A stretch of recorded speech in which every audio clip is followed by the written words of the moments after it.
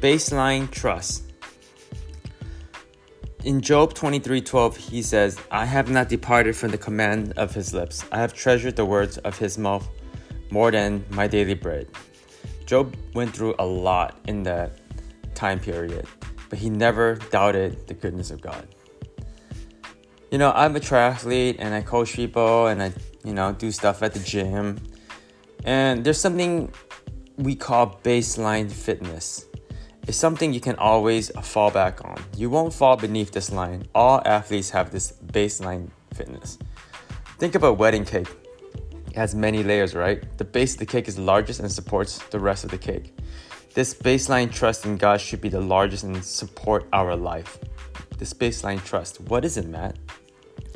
I think it's what all Christians should have. This trust that allows you to be free, to be all that God intended you to be. So, in the next few podcasts, we're going to explore Job and how he views God.